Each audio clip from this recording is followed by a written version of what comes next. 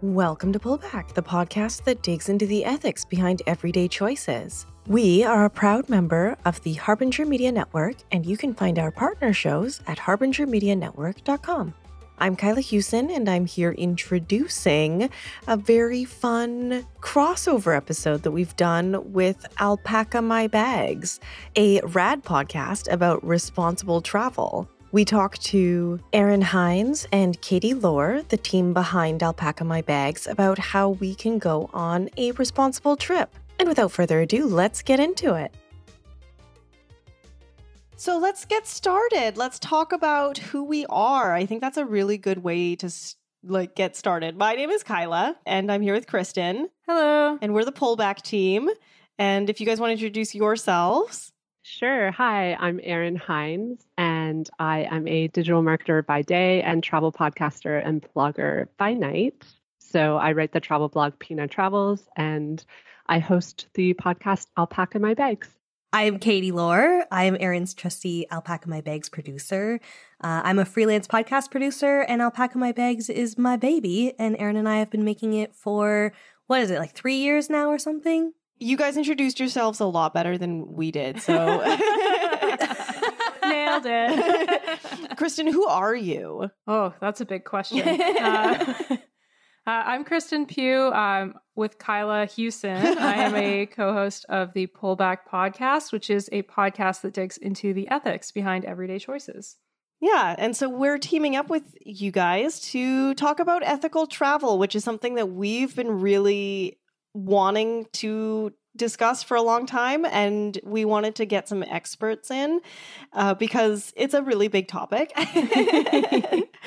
And you guys seem like you're really good at this sort of thing. So how do we travel not evil? Tell us. Oh my gosh, there's so much to say about it. One thing I will say off the top that I think is important, and this is something Katie and I have been talking about and debating for literally since we started the podcast, and that was about whether or not we would call it ethical travel.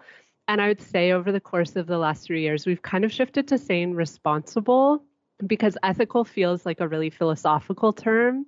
And our show is really about just coming up with strategies and simple ways that tourists can travel in a way that's better for people and better for the planet. And we're trying to not be too moral about it. And we find ethical people just react a certain way to it. So we like to stick with responsible tourism. I don't know, Katie, do you have anything to add on that? No, I totally agree. And once you get into the ethical side of travel, then there's a lot of I just find that the travel space has a lot of people with a lot of opinions. And I feel like once you start to say something is an ethical way of doing things, people start to to think that you're kind of one way or another, or you're telling people how to do things, where I think responsible just is a little bit more of a conscientious choice, where it's a word that kind of encourages people to just rethink how they do things, rather than ethical I feel tends to make people think that there's either a bad or good way of doing things. Where travel, there's just so much to talk about in this space. There's so much nuance that I just don't think there's a good thing, a good way of doing it, and a bad way of doing it. Well, way to tear down our show. Oh my God. No, I totally agree. I think responsible is a great word to use, especially for something that's as complicated as travel, though. Yeah, and I will say, your show covers such a range of industries and issues. Ours is so rooted in one specific area that we're only applying it to travel. I think in your context, it makes total sense to be saying ethical, but in the travel space, we were just finding it wasn't landing well to use that verbiage. So yeah, that's how we ended up on responsible. I forgive you.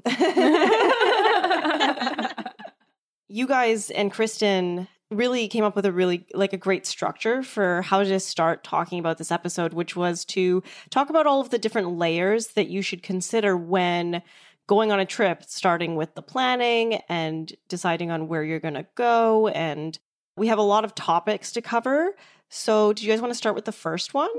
I thought it was good to start with a bucket topic, just broadly destinations. So I thought we could talk a little bit about how do you know if a destination is a responsible travel choice or not? Are there places that are off limits? How do we draw the line between what's what's responsible and what's not in terms of choosing a place to travel to. I have some thoughts on it, but I wanted to start by asking, like, do you two have any views on this? Or are there any places that you wouldn't travel to? I mean, North Korea. Russia comes to mind right now.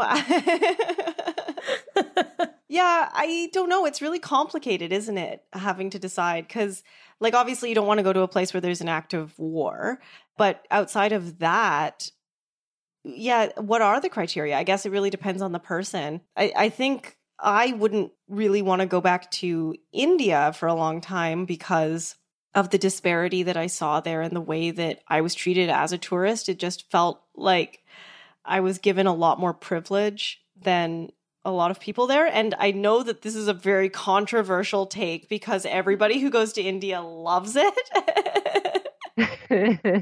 I'm one of those people, so I have thoughts to share, but I want to hear like your whole take. No, I mean I don't want to get too deep into it because I have chronic foot and mouth syndrome, but that that is kind of like on the grayer area for me. Whereas like there's obviously some areas where you're just like, well, I probably shouldn't go there. But then what happens when you're talking about like, let's say you're a huge F1 racing fan and they're hosting a race in Dubai and you have a chance to go. Like, is it okay to go to someplace that is politically not treating certain members of their population very well? I don't know. What do you like? What is the answer?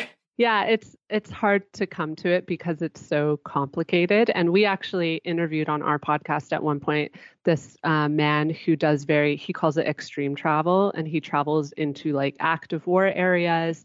And we honestly grilled him because I was like, it's kind of problematic that you are just like getting a thrill out of going to dangerous places.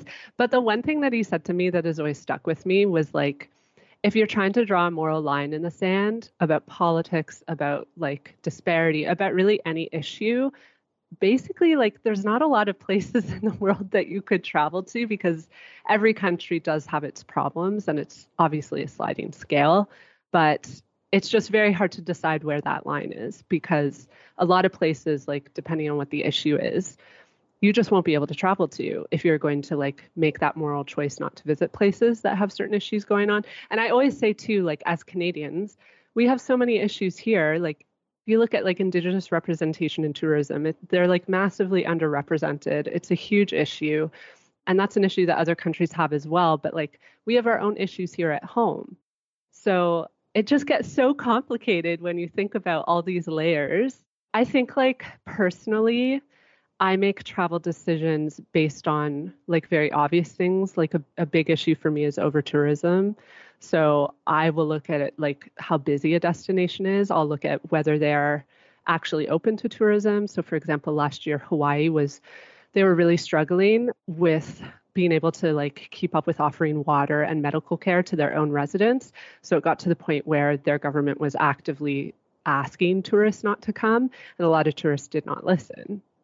So I think a lot of it is about listening to like the countries themselves to see if they're actually receptive and have the resources to support tourism, look to see how overwhelmed with tourism they are, and then layer in, I think it's a bit personal, but your own political takes. And I don't know, obviously like dictatorships are off the table for me personally. Some people maybe not, but like they are for me. But yeah, sorry, I feel like I'm on a tangent, but to go back to India, because I think that's a really interesting example.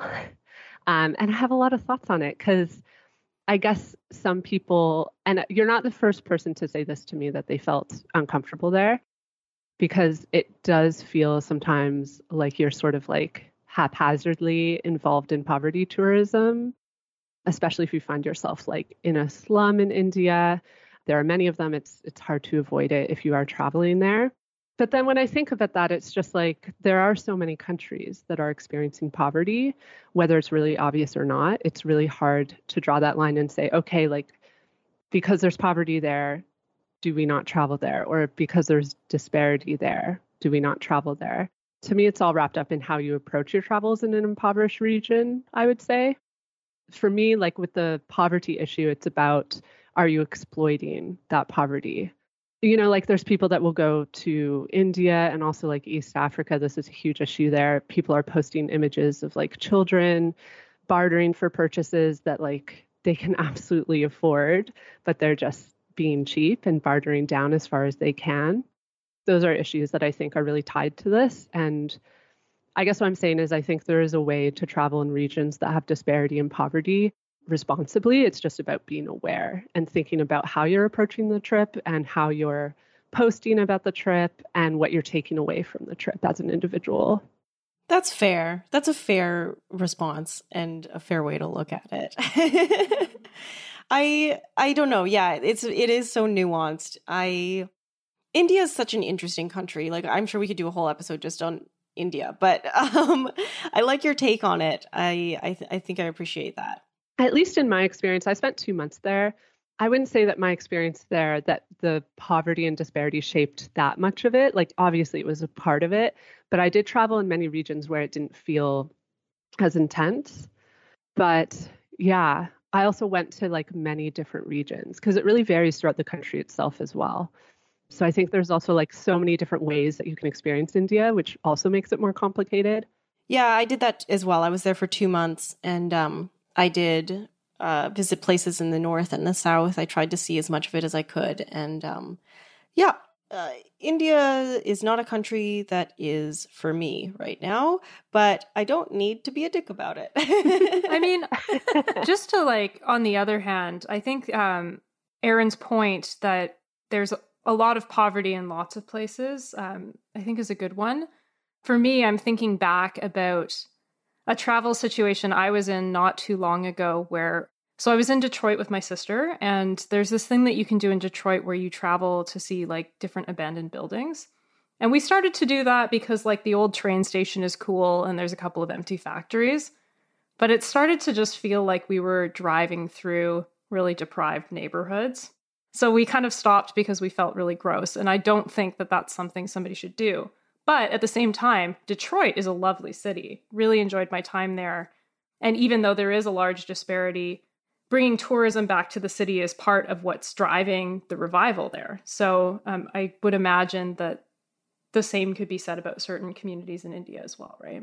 Yeah, or places all over the world. I guess that's where it really gets complicated when you decide not to visit a place because it doesn't go with your morals because like you think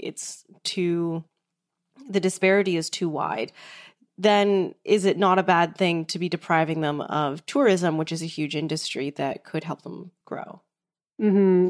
And that's like an important point because tourism is just so beneficial for a country. Like it really does help to build economies, and it can especially benefit really small communities. I mean, this whole conversation I've been thinking about how it compares to Canada where we live.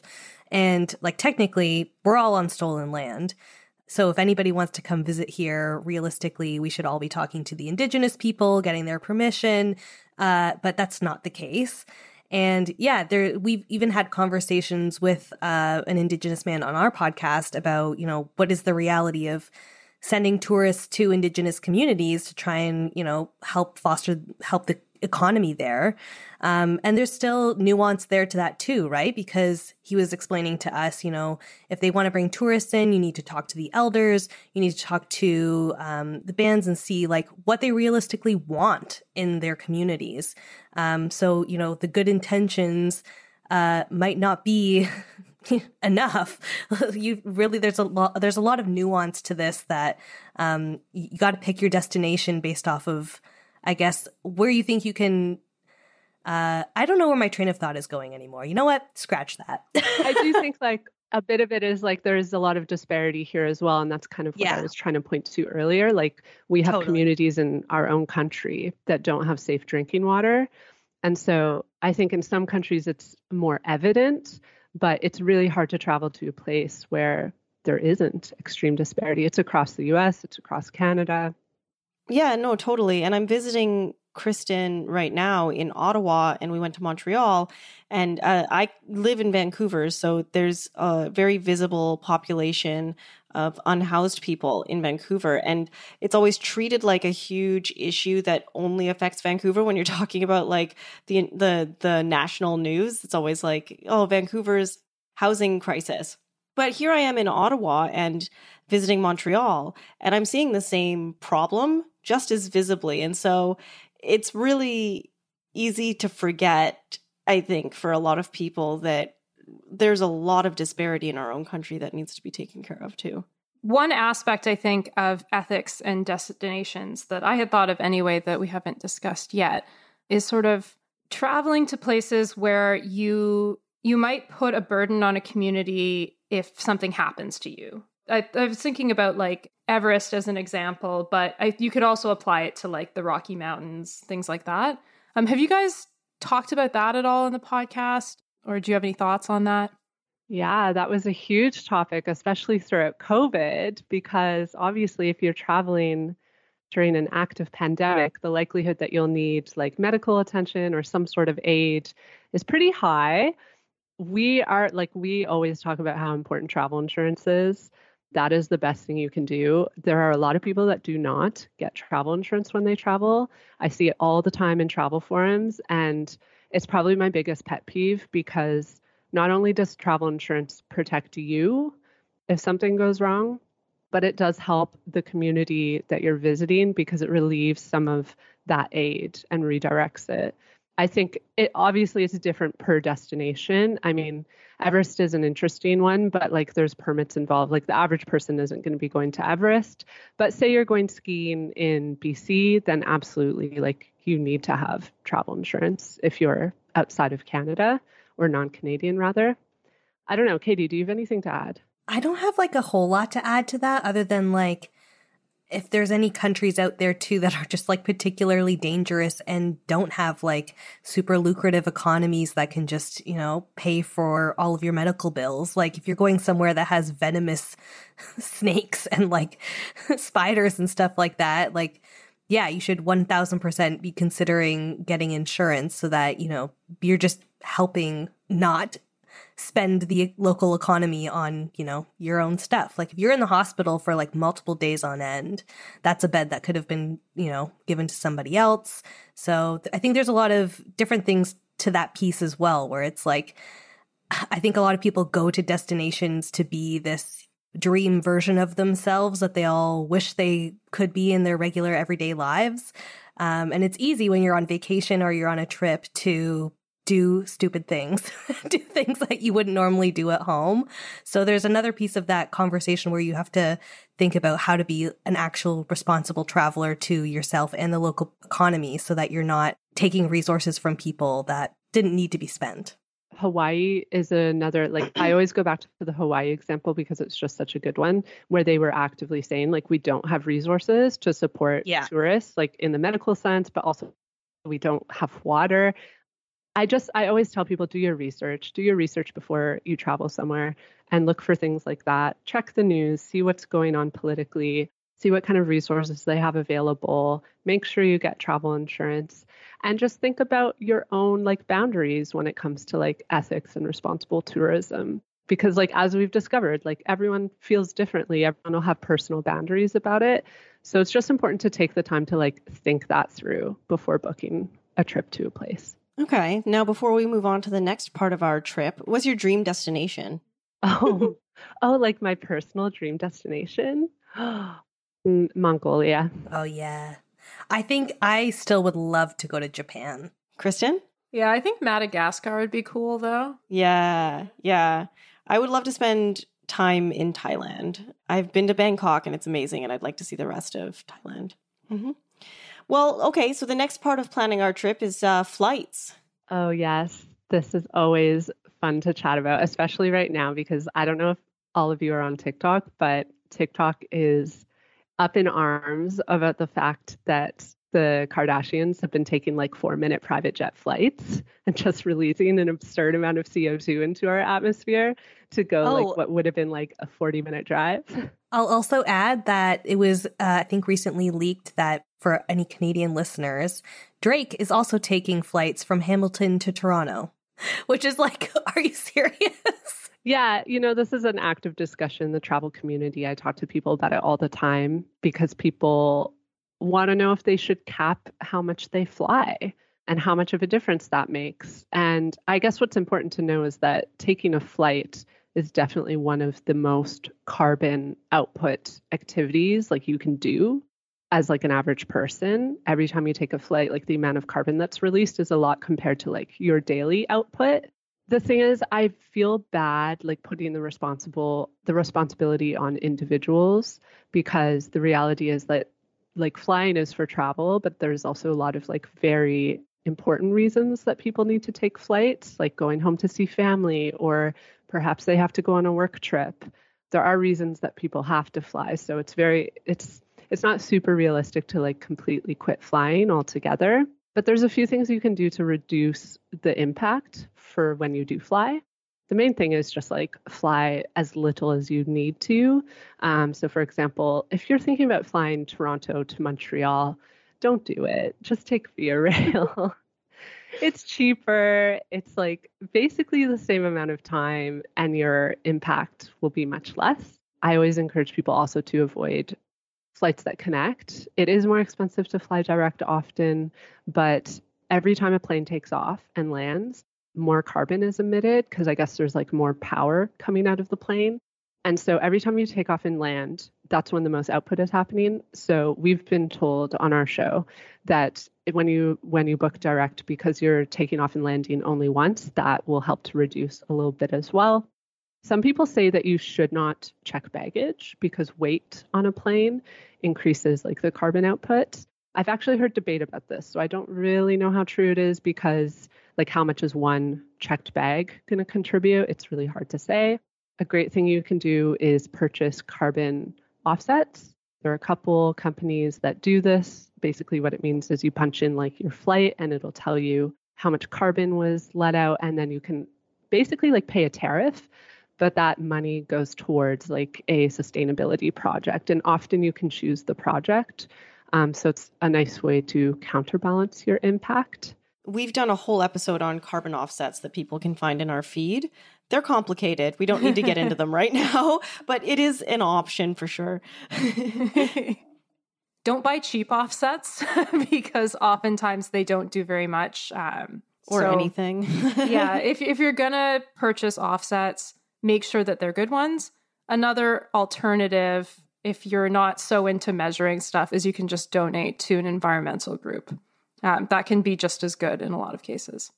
Yeah, offsets are interesting. I think because I don't think they're going to go anywhere. So even though Kristen and I, it's not our favorite way to contribute to the planet, because it's going to become a bigger and bigger part of the solution in the coming years, whether we like it or not, you might as well support the good side of it. But I like the idea of donating to an environmental group as well as a way to offset your carbon. Yeah. And we had someone on our show last year who talked about this as well. He was saying like, you have to be very discerning about where you actually purchase your offsets. I think people just like it because it feels like it just makes sense. Like it's an easy equation and it just feels like a trade-off. And so I think that's why it works so well for people. But I totally agree. I think like donating to a vetted organization is just as good. Totally. And I mean, in our episode on carbon offsets, we were very skeptical, but I think we're much more skeptical for companies that are trying to claim that they're net neutral, or companies that may have certain emissions caps and they're trying to meet regulations. For an individual trying to offset a flight because you think it's a moral thing to do, just do the best that you can. Yeah. Okay. We've picked our destinations. We have gotten in our electric rowboats and sailed to the spots that we're going. Let's talk about the itineraries. What are we doing? Okay, this is another thing that's very personal. And I've actually gotten a lot of flack on TikTok because I talked once about slow travel and people were really upset because, and this is a fair criticism, people said, I don't have a lot of time off. So when I travel, I don't have time to go like spend a month in one city to really like soak it all in. So that's a fair criticism. Not everyone has like a lot of PTO and time to take to travel. So slow travel isn't going to work well for everyone. But if and when you can, just travel as slowly as possible rather than shoving like 5 destinations into a 2-week trip. Cut it down to like maybe 2, maybe 3, maybe even 1. You might find that like you actually really enjoy spending a whole 2 weeks in one place. And the reason that's good is because when you spend more time in a place, you have more time to connect with the local community and also spend money in that community. So it just means that you're able to have like more of a positive impact versus if you just like fly through for 1 or 2 days. Yeah, it's true. And I also think slow travel can give you a different perspective on a place. Like, I think about the first time that I traveled to Paris, it was like your typical, like, very short tourist trip. And I really didn't like it. And then I went back because I was doing field research for my PhD. So I was there for like 2.5 months or something like that.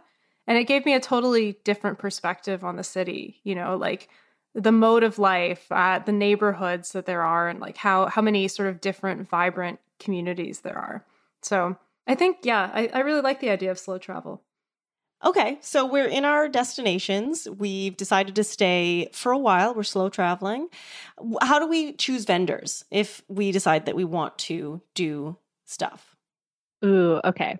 Whenever you can, hire a guide. And I like to get a private guide. It can be expensive, but it's worth it because that is literally one-on-one time with someone who's from the place that you're visiting. You should vet that. Like, it's not always the case, but in most countries and most destinations, your guide will be local. And I actually have like so many beautiful memories of guides that I've spent a day with. And it's just nice because you get this time to like really chat with someone who they're typically like obviously very open to chatting with you and answering any questions you might have. So that's one thing I would say is always worth doing as long as you have the budget for it. Oh, and if you don't have the budget, I do the free version where I download Tinder in the place where I'm at. And I get a local to show me around that way, which is great because I'm not going to go to like the cool bars if I'm there by myself, you know? So that is genius. Yeah. So I'll usually connect with a local by going on a date. When I was in Paris, I ended up dating a guy for like the 9 days I was there. It was great. That is amazing. What a good hack. I will also say free walking tours are a thing, especially in Europe, but I have seen them in other parts of the world as well. And I've done a lot of those as well. Like, it's usually a bigger group, but if you're really like towards the front of the group, you can usually squeeze in some questions. So if budget is low, do the free walking tour. Just be sure to tip at the end. And I like doing them on the first day that I'm in a place because it kind of orients you really well because they're usually like a very generalized tour. Like, they'll sort of show you a couple different neighborhoods, give you some like overview of history of the region. They'll often give like really good recommendations for like restaurants and bars and places to go. So I just find they're like a good thing to do on day one because they really orient you. And from that, you can figure out what you actually would like to spend your time doing. Mm-hmm. I'll add too, I mean, I have feelings about Airbnb, but there are like excursions that you can book on Airbnb. I was really excited pre-pandemic. We had messaged this woman in Lisbon who was just doing like a nightlife kind of bar crawl kind of thing. We only had a 30-hour layover in Lisbon for this trip that we had planned. And I was so excited because she was just going to show you to like all of her favorite bars and would take like a group of 5 people around. She just was a local who was excited to show people kind of her favorite places in town. We had an Airbnb in Portugal recently where he was like, if you stay here, I'll make you dinner and I'll show you, like tell you about all of my favorite places. You can make some really good connections on Airbnb. But yeah, again, there are more feelings about Airbnb as a whole, but... Yeah, I wonder if this might be a good point to ask you about that. Like, what are some red flags to look out for? Yeah. Okay. Yeah. Airbnb is so hard. I personally am like really moving away from Airbnb at all for many, many reasons. I know someone who actually worked for the company, so I have some insider knowledge that really turned me off. Ooh. So yeah, I just find like the experience for the traveler has gone downhill since Airbnb first started. There's a lot of issues with like not knowing what you're really booking. And I think like the biggest issue is just that Airbnb encourages people to buy up properties and just rent them out. And in some regions of the world, it's not local people that are benefiting from that. And so I always tell people, like, if you're going to book Airbnb, just dig a little bit into the host and try to get a sense of if they're actually local to the place that you're visiting. So for example, like I was in Mexico last year and I noticed like most of the Airbnbs in the touristy regions are clearly owned by, like sometimes people will actually say it in their bio, like owned by Canadians or Americans. If you really want to support the local community, try to find an Airbnb that is owned by someone who is actually local. But I would still say like a safer bet is to find like a small independent hotel. You can also do like apartment rentals that are small and independent. You just have to dig a little bit more to find them. One hack I've done actually is look on Airbnb, because often postings on Airbnb, you can book them outside of Airbnb. You just have to do some detective work. Like we booked an apartment in Belize for later this year, and we just like looked through the listing really carefully and found some keywords and punched them into Google and found this person's like website where they actually like had villas up for rent. So sometimes you can like find a way, like use Airbnb for discovery and then book outside of the app. You just have to be a bit of a detective. But yeah, I think the main thing with vendors is just you want to make sure the money you're spending is going to people that are local to that region, so that's benefiting that community. I would also say it's important to support companies that are really transparent about their sustainable practices. Do your research. That's the main thing. I often look at reviews of like tour companies and really anything, hotels as well. Look through their website, see if they have any like actual transparency on their website about what they're doing, if anything. And if they don't, email them and ask and see what they have to say. And I think that this is important because when consumers start demanding that, more and more companies and businesses will recognize that this is something that people want. I'm curious what you both have to say about this, though, because there's a lot of like greenwashing. It is really hard to actually tell what a business is doing and if they're actually doing what they say they are. So I'm curious if you have anything to add.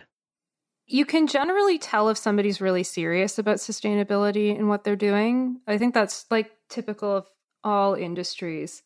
If there's a company that really, really cares about like sustainable fashion, for example, usually that's something that they mention a bunch of times on their website, and they usually talk about several different concrete ways that they're implementing things in practice. Whereas if you take, let's say, a different fashion company that's trying to greenwash a little bit, H&M. Without naming names, you'll often see like certifications mentioned, but it's not something that they're really foregrounding in their work. And if you dig behind their efforts, like they're really sort of scratching the surface of what they could be doing. Maybe there's a bit of recycled material in what they're doing, but they're not like talking about what the carbon footprint of their clothing is. You know, maybe they do have like a code of conduct, but you know, they're not auditing it. They don't have a transparent supply chain. Greenwashing is tricky. Greenwashing itself isn't necessarily pure evil. It is normalizing the conversation that we need to be having about whether or not we should move towards a more sustainable economy. It's just whether or not they're being sincere. It's hard to say sometimes, but I mean, even if they are recognizing that it's something they should be doing, I don't know. I mean, you can also ask questions. That's another thing that I think is really important. If you're not sure whether a company is strong enough on sustainability or any other criterion that you're trying to apply, try emailing them or calling them. And if they respond and have an answer that you're fairly satisfied with, it's a good chance they've looked into it. If they're dodgy, that might give you bad vibes. Maybe book with someone else. Yeah, and I mean, if you're going to spend, you know, potentially thousands of dollars with these vendors, it's really not so many extra steps to send them an email first, right? I was going to stress that point too, because like Erin said, the more that you normalize emailing people and businesses and asking them questions, ideally there are lots of people doing that, and that kind of normalizes that they need to take it seriously. So even if they are just greenwashing, it either means that they can spend more money on pretending or they can spend more money on making a difference. And the reality is, like, there's a huge generation of people coming up who are about to spend a ton of money that is disposable income, and they only want to support ethical and like forward thinking businesses. That's just the reality of where the world is headed. So, you know, I think people just need to be less awkward about things and just be okay with being awkward and just email and call and make a big fuss about things you care about. Well, and that generation that you're talking about is also going to be a little bit less easy to trick with greenwashing. Like being tech savvy goes a really long way in whether or not you can spot greenwashing, and it's very much a generational problem. I mean, I get sucked in by greenwashing all the time. It's not exclusively generational, but it is easier for me to do the research online because living online is like a second language to me. I have a question for you that is not travel related, but I'm just curious your take because you both talk about this all the time, so I'm sure you have one. Shein. Oh my God. Sure. I read an article recently where they were saying it's ironic because Gen Z is apparently really interested and invested in supporting like companies that are doing good, and yet they are the biggest market share of Shein, like they spend the most money at Shein. So I'm curious what you think about that, because that's kind of disappointing. Like I found that disappointing. I thought like, well, shouldn't you all be boycotting it if this is like the identity of your generation, as people say it is? I think there's sort of two things there. One is that people don't immediately think about the fashion industry when they think about like the climate crisis and our environmental problems. So there's like an awareness piece that needs to happen there. People who might care quite a lot about climate change and might care a lot about like plastic pollution might not necessarily be connecting those dots.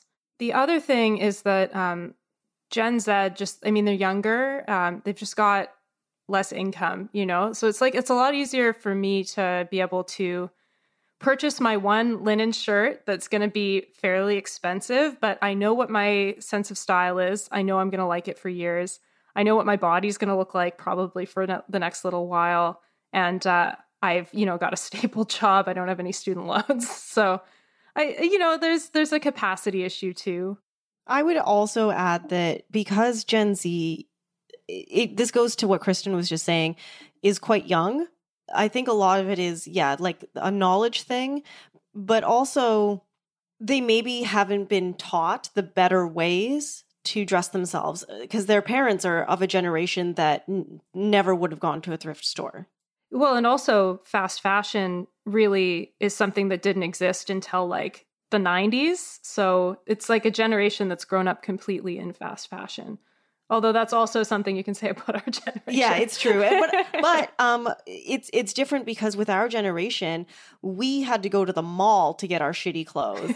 We couldn't just press a button on our cell phone and have 4 payments set up for us of like $12 and get whatever nice thing we just saw on TikTok. So a lot of it is also just this pressure that social media is putting on especially young people to present, right? And Shein makes that easy. Mm-hmm. And I was actually going to add, like, at that phase in life, fashion is very important in a way that, like, it's definitely not as important to me now that I'm in my 30s as it was, like, in my early 20s. So, like, the emotional part of me understands why young folks want to be buying more clothes to keep up with trends, which is more of an industry problem, I guess, because they're the ones, like, pushing these trends. Yeah, and I will also say, just to be fair to Gen Z here, they're also reviving thrift shops in a huge way. They totally are, yeah. So, it's every generation has its complexities. I've got one question before we move to the next theme. Are there any red flags to look out for when it comes to picking things like restaurants? Ooh, that's a good question. I mean, I always tell people just stay away from the chains. I mean, did you really fly to Italy just to go to Starbucks? So, I mean, just stay away from the chains and try to eat like in spots that are local. Yeah, I can't really think of anything else I would add to that. Food is a hard one for me because I have such severe food allergies that I just don't get to enjoy food when I travel. I have to be very, very careful. My partner, though, loves eating street food. So I would say that's like a really great way to support local communities and street vendors. And it's also a great way to like taste food in the place that you're visiting, like taste what's local to that area. So yeah, I would say that. It's hard for me to follow my own advice because I often have to eat in chain restaurants because it's the only place I know won't kill me. But if you don't have life-threatening allergies, just be experimental and try to eat the food that's local to the place you're visiting. I mean, one thing that we talk about when we talk about food and ethical eating is taking into account seasonality, like what is in season in a place. So I don't know, my instinct here is that, and this may not be true, but eating according to local cultures, like probably you're factoring in seasonality to some extent. At least I would imagine around like Canadian eating culture, there is a more sort of like, you eat berries in the summer, you know, you eat more root vegetables in the winter. Maybe there's some version of that wherever you're visiting. Oh, and bring your own, if you have the space to do it in your travel bag, can always be good to bring a cup with you. If you like to drink coffee, bring cutlery with you so that you don't have to pick up plastic versions. I also bring a filtering water bottle on every trip. It filters, like it'll filter any water for you. So tap water from anywhere in the world, you can instantly drink just by filtering it with this bottle. It's really amazing. The one I use is called Grail, but a lot of people use Life Straw. And then like you never have to buy bottled water. All right. So we have enjoyed our time at our destination, and now it's time to go home, but we have to bring souvenirs for all of our friends and family. How do we pick souvenirs? I'm such a Grinch about souvenirs. I never buy souvenirs for people because it feels so wasteful. Unless it's something that I know that they will genuinely use or that they've asked me to bring for them. So I can talk a bit about like my own approach to souvenirs. I personally like to stay away from sort of the mass-produced items that you'll commonly see in souvenir shops basically all over the world. My partner and I like to buy things that we're going to use. So, for example, whenever we go to Central America, we buy tons of spices and we bring them home with us. Often we'll buy coffee, and that's what I'll give to my parents. They'll get like a nice little packet of ground coffee. And we'll buy like items that we'll actually use around our house. So we have like all these handmade bowls that we bought in Mexico City a couple years ago. We use them every single day. We have a carpet in our bedroom that we brought home from Jordan many years ago. And I'm sure we're going to have it for the rest of our lives. So I would say instead of going after the mass-produced like small souvenirs, try to buy something that's like useful and that you expect you'll keep around for a long time, or something that's like edible that you'll get to enjoy back at home. Like the coffee thing in Jordan, they add cardamom to coffee. So we bought like, I think we had half a suitcase of this coffee because we were obsessed with it. And we had it for a year. And I remember the day it ran out, we were both so sad because we loved this coffee. I got to try it. It was really good. I got to try it once. Yeah. I actually found a place in Toronto where you can get it. So we have some again, Katie. So next time you come over, I'll make it for you. I want to add too that I think like Erin has said, we say so many times on our podcast, just do your research. You can research ahead kind of like what souvenirs are going to be the most meaningful for you and like what that country like specializes in and stuff. So like for me, I love artwork and I love eclectic artwork. So I know going into my trip, I'm looking for like some amazing pieces that I can hang on my wall. So like it kind of adds us a bit of excitement when you go on the trip because you're just like so excited to find something amazing.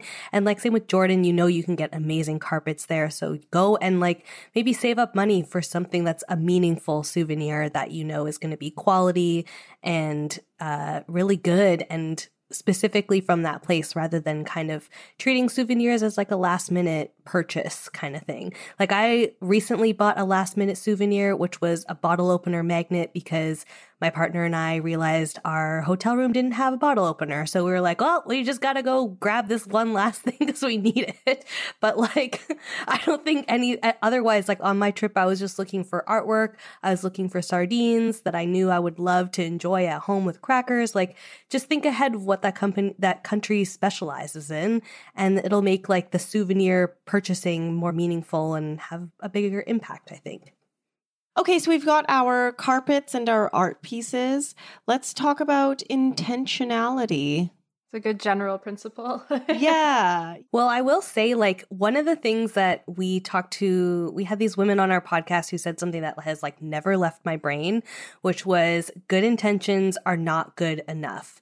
So you need to it means you have to do your research. Like I said, like it means you have to like seriously be critical about the choices you're about to make in a country.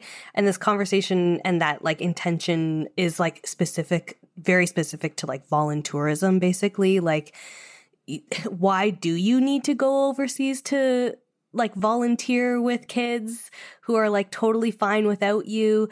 Like, you just have to like really be critical about like what your good intentions are and if like you can be better or if they don't need to happen in the first place. Like, why are you seriously doing something? Are you going somewhere to help someone, or are you going somewhere to just like post pictures about it on Instagram and like seem like you're a good person? Like, sometimes you got to get real with yourself. Voluntourism's a really good example of that. I would also add animal tourism to that, because most people who engage in animal tourism love animals. It's why they're interested in it. So, or love killing them. Yeah. Well, yeah.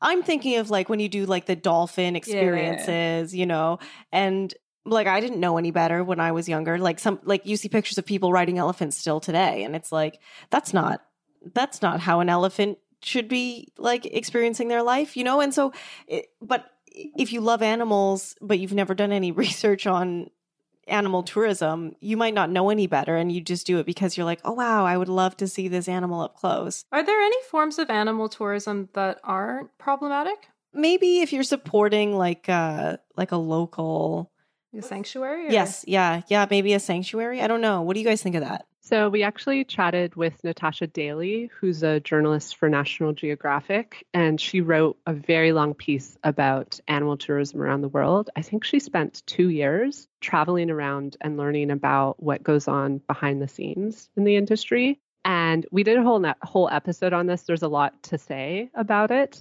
But the main takeaway that she shared with us is that animal tourism should never involve contact with a wild animal. This includes feeding. It also includes washing. And I'm guilty of this. When I was in Southeast Asia, I did do an experience that was at what appeared to be a like reputable elephant sanctuary, but we got to wash the elephants. And I learned afterwards, talking to Natasha, that even that is considered like crossing the line. These wild animals should have no contact with you at all. So the best experiences that you can opt for are ones that are observation only and observation from a distance. Yeah, so like Kruger National Park, if you were to go to South Africa, there's a lot of like really amazing national parks that are like a good opportunity to do where you're just observing from a distance and not interacting with anybody. But I mean, like one of the craziest things that we learned from Natasha was like, even if you go to some countries just swap out elephants. So you'll go to like a sanctuary that they seem very happy running around and free and doing their thing. But then the elephant will be like brought over to some tourist photo taking thing later on in the afternoon. Like, so you just don't know. So you have to really like do your research, and it can get really complex and frustrating. So overall, it's kind of like best just to don't go anywhere where you touch the animals. And just to add to that, sanctuary, that is not a regulated term. So basically, like any business can call themselves a sanctuary in many parts of the world. And so like Natasha told us, she honestly was like, look at the reviews, like go to the business online and filter through the reviews to the bad reviews, or search for like specific keywords, which you can now do on a lot of review aggregators. Because if people have seen questionable things, they will leave a review about it. So that's something that I do. I actually do that like for a lot of tourism experiences now. I always look at the reviews and I look at the bad ones to see like what people have caught. You need to be a bit discerning because like people love to complain in reviews, but when it comes to animal tourism, especially, people are pretty honest. And when I was in Southeast Asia, I just trusted that if a place said it was a sanctuary, it was. That was like very shocking news to me. I actually recommend that everyone read Natasha Daly's op-ed that she wrote about this, because it's really well done and she really breaks down what's going on behind the scenes in these places. Nice. We'll put a link to that in the show notes as well. That's a really good point though with the reviews. That's a really good tip. That's how when I was in Japan, I wanted to go to like a cat cafe, and so when I when I looked up the cat cafes in Japan, I noticed that there were quite a few other cafes for different types of animals. There's like owl cafes and like bunny cafes. Yeah, and like a dog cafe. And I was like, oh my, this sounds fun. But the first thing I did, because I subscribe to this as well, was I went to the reviews and I looked up the bad reviews. And it's really helpful in avoiding bad places. Cat cafes are the only cafes that should exist. Not even dog cafes? No, because like they have to go out and get walked, and dogs, like being around other dogs, they take up so much more space. Cats just like to sleep for 18 hours a day in their own spot, you know? That's true. That's true. I'm a cat obsessed person. I went to a cat cafe in Japan, a well-reviewed one, and I will say those cats seemed very, very happy. And also the staff were very, like, they really brief you on cat behavior, and they were monitoring everyone. I thought it was really well done, and I had a great time. Yeah. We might have gone to the same one, but the owl, like, but then you look at the reviews for like the owl cafe or the dog cafe, and it's like, oh, this is not good. So I love that tip with reviews. That's true for if you're looking for a place to stay as well. I use that for hostels a lot. How to talk about travel online. Do you have any suggestions for that? Yes. I think like the main thing I would say is just think about the way you're sharing about a destination or about your trip, because it's really, really easy to accidentally perpetuate harmful stereotypes or ethnocentrism or even colonial undertones. It does happen. And so before you post something like to a public, mainly social media, about a place that you're visiting, just like think through what you're saying about it and what your image or your caption is communicating about that place. When we interviewed these two women who were based in Uganda, they told us like one of the issues they find is that when people post about their visit to Uganda, they're just focusing on like poverty. And they said there's so much good here and there's so much beauty to show, but people show that. And that has always stuck with me to like show the good in a place. And I always think about that now when I travel. I like that. One of my favorite pictures that I've taken out of anywhere I've ever traveled was in India, and it was of a goat standing on a motorcycle. And there's so many beautiful things to see in like whether you're having a great time in a country or not. Like Kyla didn't like India, I think, because she doesn't like chickpeas. I think that is. Oh, you got me. I'm busted. I'm actually allergic to chickpeas, so I'm right there with you. Oh, and one thing I'll add that I think is really important to say is people just don't post photos of random people without their consent. Yes. Just do not, especially children. And when you get consent to share a picture, like get informed consent. So I find this is like an issue in the blogging community. If you have a platform, you need to like communicate to the person that you're asking consent for how like far this image will spread.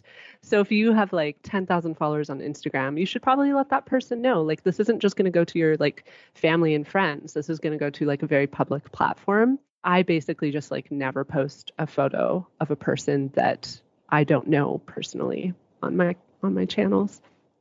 Fantastic. Okay, so we've all gone to our destinations. We're traveling slow. We've offset our carbon footprint or taken a train, and we're only buying souvenirs that make sense in the long run and aren't going to just end up in a dumpster in a year and a half. I love this trip that we've gone on. Did we miss anything about our trip that we should think about intentionality wise, or have we nailed it? I think we've nailed it. There's one thing that I want to say that I feel like is important to always say about like thinking about being a responsible tourist. It's not a race, it's a marathon. So start small. If you're like making changes to the way you travel, like don't feel like you need to do everything perfectly right away. It's okay to like take time to learn, take time to adjust, and like find new and maybe more sustainable ways to approach travel. And also, like, I think it's a bit personal because, like I was mentioning earlier, food is very hard for me when I travel. So I can't, like, being vegetarian is nearly impossible for me because the nuts that I'm allergic to are often included in vegetarian food. So especially when I'm abroad, that's a dangerous choice for me. And so the food area is one area where I can't compromise. I unfortunately have to make like bad choices when it comes to the food that I eat when I travel. And every person like will have their own personal things that might shape the way that they approach responsible tourism. So yeah, I just wanted to say that because I think it's important to say. I think like I get worried that people feel that it's like preachy, this whole responsible tourism thing. And really it's just about like trying to get people to think about how they can just reduce their impact in whatever way works for them. Yeah, and for your specific example with the food, a lot of that is not an issue with you as a traveler. It's an issue with systemic problems where like it shouldn't be on you to not die from eating food, like and so the fact that you have to make bad choices, it's because there aren't good choices to make. It's not like you are making bad choices on purpose, and so like a lot of the way that we live is like that, whether you're traveling or not. I think you're right that this applies in lots of different ways in people's lives. Another example I could think about, if somebody has mobility issues, it might be harder to take public transit in certain like cities because maybe the train stations aren't accessible. So maybe in that case, you might need to rent a car or something like that. And that's okay. We're not here to like shame people for making decisions that like might not match their values in abstract, because we all exist in a real world with fucked up problems and we have our own constraints. And that's totally fair. I really enjoyed this conversation. I do feel a little bit better about my trip to see Kristen, although it is not slow travel. We spent like a day and a half in Montreal and I was like, this is the greatest city ever. Ugh, only a day and a half. I love Montreal. I could stay there for like a week. Ugh. Beautiful. It just means you have to go back. I should have said this. This is another thing. Okay. Country counting drives me a little nuts. We don't need to be country counting. It's okay to go back to countries that you really like or cities that you really like. And that can be like a really enriching experience. So don't shy away from that. Thank you for the permission to go to Edinburgh a million times. Oh, okay. Well, just to finish us off then, I want to end on a really happy question for everybody. If you could go back to a place, where's the first place you would go back to? I mean, I feel like I already spoiled that with my last answer. It is what gave me the idea for the question, though. Okay, fair enough. Well, I have like a weird relationship with this question, I'm realizing, because like I went to Santorini as a kid when I was like 10 years old and like fell in love with it. And like, I would love to go back so badly, but I know that they're suffering from over-tourism right now, at least especially in, I think, Ia. So I would love to go back to Greece. I love Greek food. The culture was just so fun. I had such a great time when I was there as a kid. And at the time, I was obsessed with Greek archaeology, like obsessed. So like, I just had the best time. So I think I'd probably want to go back to Greece at some point because it was just such a beautiful place. Oh, Greece is great. That's a great choice. Okay, this is hard for me to answer because I want to go back to basically every place I've ever been. But my partner and I talk mostly about wanting to go back to Japan. That's a big one. We actually do want to go back to India. We'd like to see more. And we really want to go back to Iceland. And we literally just visited Iceland and we cannot stop talking about how badly we need to go back. So that's definitely going to happen. I can say those three are for sure happening probably in the next few years. Nice. Okay. For me, I would love to go back to China. I don't know. It was the best place I went. I don't know. I just loved everything about China. So I would go back there in a heartbeat. I loved this conversation. And if people want more of your amazing episodes with fantastic guests, by the way, they can catch you on Alpaca My Bags, spelled like the animal. I love it. Thank you so much. And they can catch Kristen and I on Pullback. I mean, it's a good title too, but Alpaca My Bags. Oh, it's great. It's so good. Pretty awesome. Yeah, it's a good play. Yeah, Kristen loves a play on words. I do. Thanks for having us. This has been really fun. I really enjoyed chatting with you. Yeah, thank you for awesome. Yeah, thank you for allowing us to finally do a proper travel episode. We've talked about cruise ships before, but not in the same way. Cruise ships are yikes. This was much nicer. And we'll catch listeners on the next episode.